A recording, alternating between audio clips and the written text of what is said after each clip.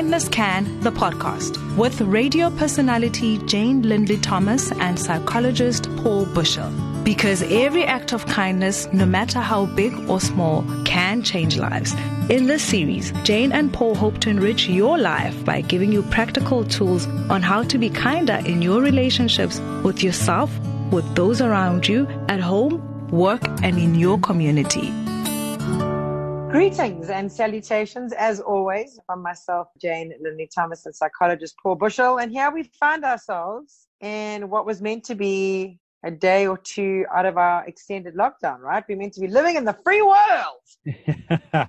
I think we were supposed to be recording this podcast in studio again, and yet here we find ourselves making the most of this wonderful technology and recording a podcast remotely again. I find it quite unbelievable that I'm sitting on my bed at home, looking out into the trees, talking to you and talking to you and to you and to you and to you, and connected we are. Yeah. So I think there's so many wonderful lessons to take out of this experience. I know last week we spoke about how frustrating learning technology can be. And I know schools go back this week, how frustrating learning how to teach your kids via the medium of technology can be.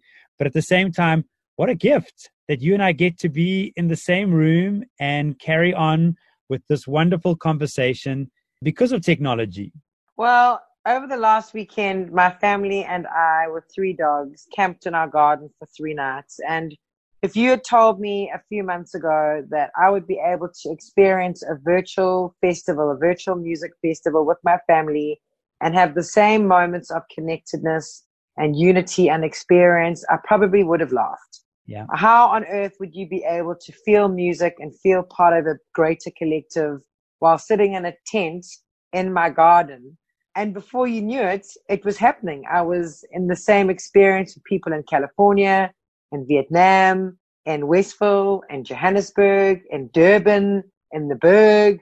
We were together. It was the most surreal experience because I never thought that even something like music, as special and as we all own a part of it, would we be able to transcend barriers of being isolated but yet connected.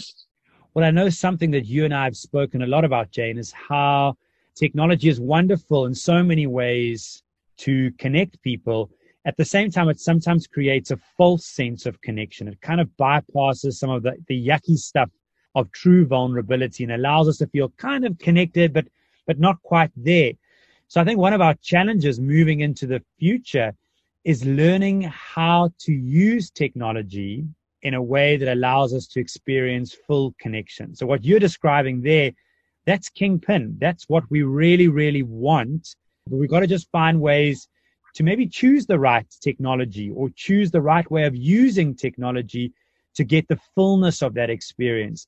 Versus I know sometimes the way technology has been used in the past, when we post or we bully or we say things, that hasn't been a good way of achieving that full connection. So I don't necessarily have all the answers for that yet, but it's something for all of us to keep in mind as an intention moving forward. How can we take the use of technology to its full capacity, to its full ability to create true connection post-COVID-19 into the new world? I mean, we've often spoken about how social media has obviously its good and its bad points, but I've got to be honest that in the heart of a pandemic, I'm just seeing social media and connection and bandwidth and Zooming and house parties and watch parties and Loom and you name it, just being such an incredible way of virtually playing general knowledge games with friends all across the world, having 2-hour extended conversations with family overseas. It just seems like we're living in this space. I did a workout with my sister who's in Cape Town. She's a fitness instructor. She was in Cape Town. I was in Durban. Never in my wildest dreams would I have propped my cell phone up on something on a counter and done an hour's workout with my sister in Cape Town ever. Well, I think, as we try and understand the question I posed earlier, as you're talking, and I suppose I'm just talking out loud here, it almost feels like we've got to be prepared to be more vulnerable in the way that we use these medias. So that means putting yourself out more, making the call to that person. And when you're in that video call with that person, say what's on your heart, do something silly, do the workout, extend yourself. So it doesn't have to be this facade of something. When we're making use of that technology, maybe in the past, we've often tried to use social media to portray good things or perfection or ideal versions of something. But maybe what we're experiencing here is that it's really cool and wonderful when we're using this technology. Arrive in your funny outfit, arrive with your bad hair, arrive with your true self, and just put it out there. Be vulnerable, because in that moment, we're making that true connection. I honestly feel that this experience has changed me forever. Yeah. I feel like I will come out the other side of this a better mother, a better wife, a better daughter, a better sister, a better me. Yeah. What do you think some of your highlights, for want of a better word, what do you think some of your real takeaways are from this? So I think really reveling in the small things. Again, I think we've often been led to believe that we have to seek for these huge moments of grandeur. It has to be the picture on the Mauritian beach holding the cocktail, as opposed to it just being a snorting, laughing, wheezing, joke-telling session with 3 children, like ridiculous jokes. But that kind of stuff, it's like I've always wanted to play in the small space of being buoyant on small experiences that take up a big space, if that makes sense to you. And I feel like living day in and day out with the same people, you don't get the distraction of being able to run away and have dinner at a restaurant or go and have a play date, or mom and dad go out for dinner, which obviously has its ups and its downsides. But for the most part, we really are learning to resolve conflict in a way that is very upfront. So a lot of takeaways, small things and big spaces which become big things like emotions and resolving them in small spaces, really being able to differentiate between the want and the need, and realizing that we will always have what we need and wants are different to that. There's so much. I mean, every day comes with a whole smattering of lessons. I think a really valuable thing for all of us to do in this precious pause that we're experiencing at the moment is to write some of that stuff down. So I think what you're saying there is golden. It is so valuable. So I'd encourage you to write it down, to put it down on a piece of paper, so that when we move into the new world, we can take some of this stuff with us. I was reading an article over the weekend about how we can anticipate that when the lockdown ends, that there's going to be so much temptation and so much pressure from different media, from different influences to kind of go back to the way things were, go back to normal, because that'll make you feel better. And I worry that some of these wonderful lessons that we're learning through this will kind of fall wayside, because we'll want the certainty of that old normal again. And some of that stuff is magic, and I can't wait to return to it. But some of these lessons, I think it's important to concretize them, put them down on a piece of paper. And when you are presented with the wonderful opportunity to just slip back into the real world, be very picky about how we go through that transition. What do you want to take with you from this experience? I can't agree with you more. I mean, I love it. And, part of my children's kind of work, and don't even get me started on that. We're not going to talk about homeschooling today. But some of the stuff that we've been doing as well is a COVID-19 diary. And what's so interesting for me is to watch 3 different children experience answering questions. Interestingly enough, or like so heartwarming for me, was the question was posed, how do you feel? And all 3 of them, working at different times independently of each other, wrote happy. Yeah. And then when asked, what do you miss about the world before this? It's things like walking on the beach, going for a ride on my bike, going out for an ice cream. Now, those are things that we remember our parents talking about, the way things used to be. They're not saying they want to go and watch the latest movie in 3D. They're not saying that they are craving materialistic possessions. They are seeking human connection like we used to do in the old days. Yeah. I think one of my biggest takeaways from this, and I know, of course, I'm biased as a psychologist, is how important the human stuff really is, how much that matters, both in terms of that's what we're seeking. We just want those wonderful, warm moments of connection and expressing ourselves and being heard, and how fragile that can sometimes be as well on the flip side of how important some of the dark stuff has been through this, and how for some of us we've been unprepared and we haven't had the right support structures in place, and how as businesses and maybe schools and as communities, we haven't allocated enough resources to preparing people or being there for people through the flip side of that humanness.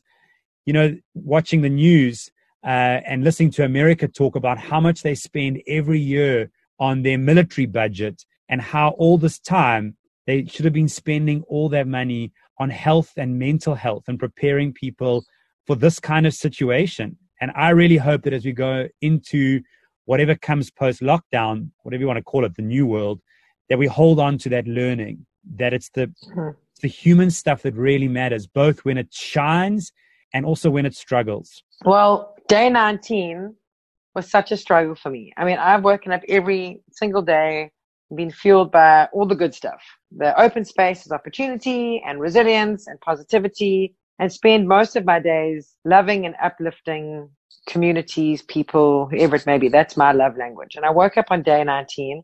You know, when you're lying in bed and as you turn over, you feel like, oof, I think I just pulled something in my back. That's how I felt. And by the time I was standing up, I realized like my whole left hand shoulder had seized. And then it's like tripping over the dog and dropping the milk jug, and, you know, it's like physically just like bumping into things. Yeah. And with that came this onslaught of emotional, just kind of surrender, like crying in the bathroom, finding my hands clenched. And we've spoken about these emotions, but really like not being in control of them, and how they just whitewashed my whole day. In fact, I thought it was one day, and the whole family were like, no, Mom, that was yesterday. I had lost a day, completely lost a day. I had lost my sense of humor. I'd lost my rag. I'd lost my spark. All of a sudden, I just was like, I don't want to do this anymore. Like, I don't feel equipped. I just had no spark. I had no zest. I had nothing. You know, when you're sitting at lunchtime and you're just like, I just want to go to bed. Sure. And I think my first response to that is you're allowed to have that moment. You are absolutely allowed to have that emotion, given what we're experiencing at the moment. But even in life outside of this, there's some days and there's some situations where feelings of overwhelm, feelings of frustration, feelings of tiredness are 100% the normal, okay feeling to have in that situation. And the best thing that you could do for you in that moment, rather than fighting it or judging yourself for it, is to kind of acknowledge it. This is what I feel in this moment because of this, because this is happening to me. Because when we grow that relationship with our feelings, where we can identify them and label them and make space for them, we become valuable to ourselves, because we can then become part of the processing. We can become part of the solution to them. And that sometimes doesn't mean rushing them either. It doesn't mean sweeping them under the carpet and kind of being like, I need to get over this. Sometimes that means kind of indulging them a little bit. You know what? I'm going to go to the bottom of the garden, or I'm going to put it out there that I'm a little bit itchy scratchy today. I'm not having a good day, and I need a bit of space, and I'm working through it. And it kind of takes me back to the beginning of this conversation, that maybe we've used technology in the past when we're presenting that kind of facade of everything's got to be okay. Whereas not everything has to be okay all the time. Sometimes it's about picking up the phone, like you and I did on that shared day, where we both, I think, felt quite similar. And we put it out there. We both just spoke about it. And I think that for me was a wonderful catharsis to it. I didn't have to pretend or lie or hide or run away from it. And afterwards, I felt much better.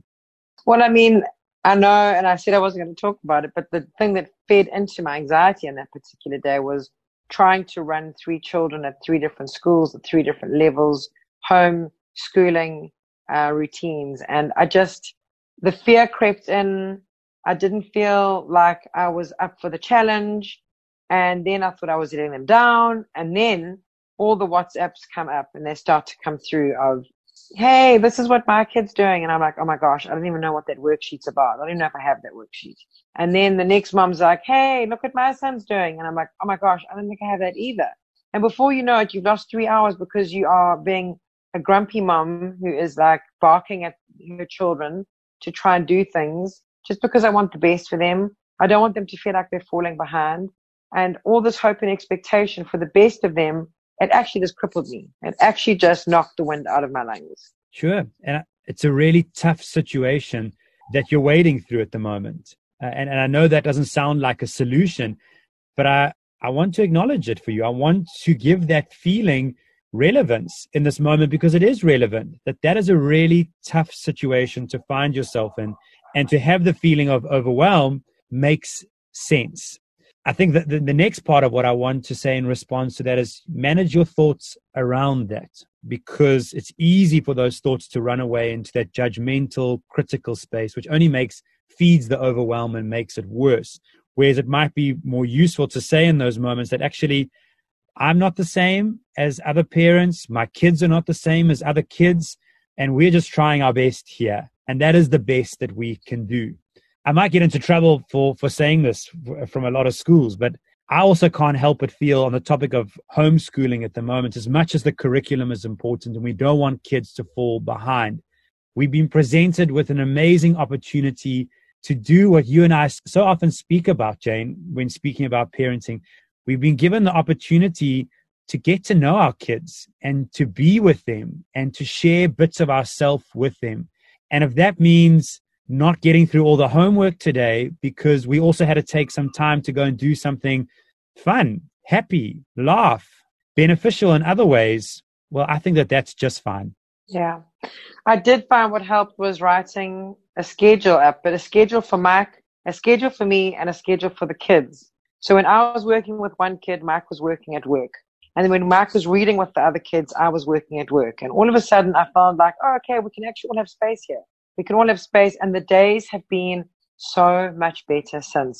I also think it's worth noting for the parent that's trying to trudge through all of the academics, there is going to be that point where we return back to dropping your precious human being off just after 7 o'clock in the morning and only seeing them that afternoon. And I can't help but think that that is only going to bring with it a whole wave of anxiety and separation anxiety. Yeah, absolutely. And I think that's a wonderful conversation to be having probably next week or the week after about how are we all going to manage, whether it's as parents, as kids, as going back to work even, like how are we going to manage some of the psychological stuff that comes with that? Well, we'll be here every step of the way to hold your hand. We'll do it together. Together we are. Together we are. Absolutely. Yeah, if you'd like to connect with Jane and I on social media, you can find us at Kindness Can. Jane and I have also put together some really, really cool support content for schools and corporates. And if you'd like to find out more about that, you can drop us an email at info@kindnesscan.co.za. Oh, I love, treasure, and adore you, and we'll chat so soon. Yeah, chat soon. Take care.